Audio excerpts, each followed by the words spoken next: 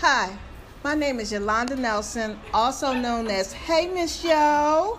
To sum it up, this podcast is all about showcasing people's passion, pleasure, and their personal journey. Honestly, I was drained by the horror that is exposed in the news every day.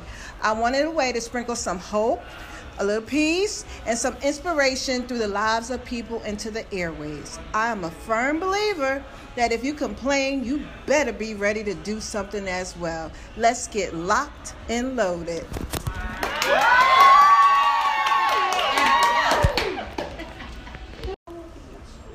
Hello, everyone, and welcome to Hey Miss Yo. Today we got Willie C here today, and he's a comedian from St. Louis. Hi, Willie. How you doing?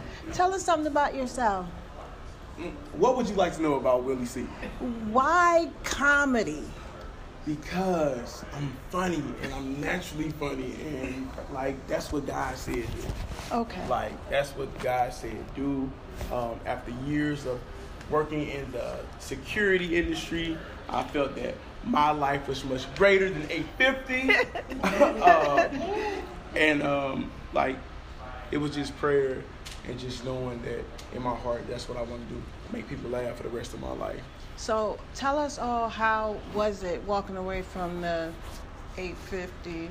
Really, honestly, how is it deciding that I'm going to follow my passion and forget this job and I'm just going to go 100% into comedy? I'm going to be honest with you. At the time, it was easy. My mind was set on, I'm cool. I don't want to work for nobody, at all. I really just didn't. I wasn't cool with clocking in. And, even now, have to be somewhere at a certain time, it's still kind of a challenge for me, you know what I'm saying? Other than, when I have an actual performance or something like that.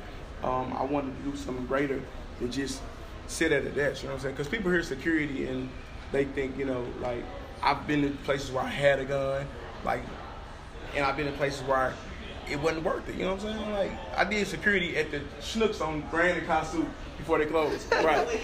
Yeah, you know what I'm saying? It wasn't worth it, you know? And then when you do security, contracts pay different places pay different rates or whatever, you know what I'm saying? I was getting small little contracts where the pay wasn't a lot, you know? And it was just I'm done. At this time, my mother was alive, and she was like, baby, that's what you want to do it. You got one life to live it, you know? And I didn't think about, even though I was in my adult life, I didn't think about bills, because I know that God gonna provide. And I think that's one of the things people worry about the most when they're thinking about walking away from a job that they don't like, is how I'm gonna pay these bills. Yeah. And they're gonna get That's paid. Real. They're gonna get paid. They're gonna get paid. You know so what would you say to someone who, whether it's comedy or whether their passion is, what would you tell them to inspire them to make the decision to make that move? The first thing I would tell them is to pray. Mm-hmm. That's the first thing, you know what I'm saying? Seriously, get in a quiet space and talk to whoever it is that you believe in. Get in a quiet space, open your mind, open your heart, and listen. Do some research on what it is that you get into. Figure out what you're walking away from and what you actually walking into. Ask advice. You know, everybody got an opinion, but at the same time, ask for advice. You know, say, hey, what have you done this? Mm-hmm. You know, how do you think I would succeed if I did this? You know, you gotta believe in what you're walking into. If you don't believe in, how else somebody else gonna believe? I tell comics that if you don't believe in your material and you don't believe in the jokes that you put out there, how is anybody else gonna believe in it, receive it, and think that it's funny? So, So, what was it the first time when you got up there and I heard you say that you wasn't prepared. So what did it feel like when the people didn't laugh? I was embarrassed. I was shocked, you know, because even though, like I said, I wasn't prepared, but I had the appreciation for what I was trying to do. It didn't go the way I thought it would, you know what I'm saying?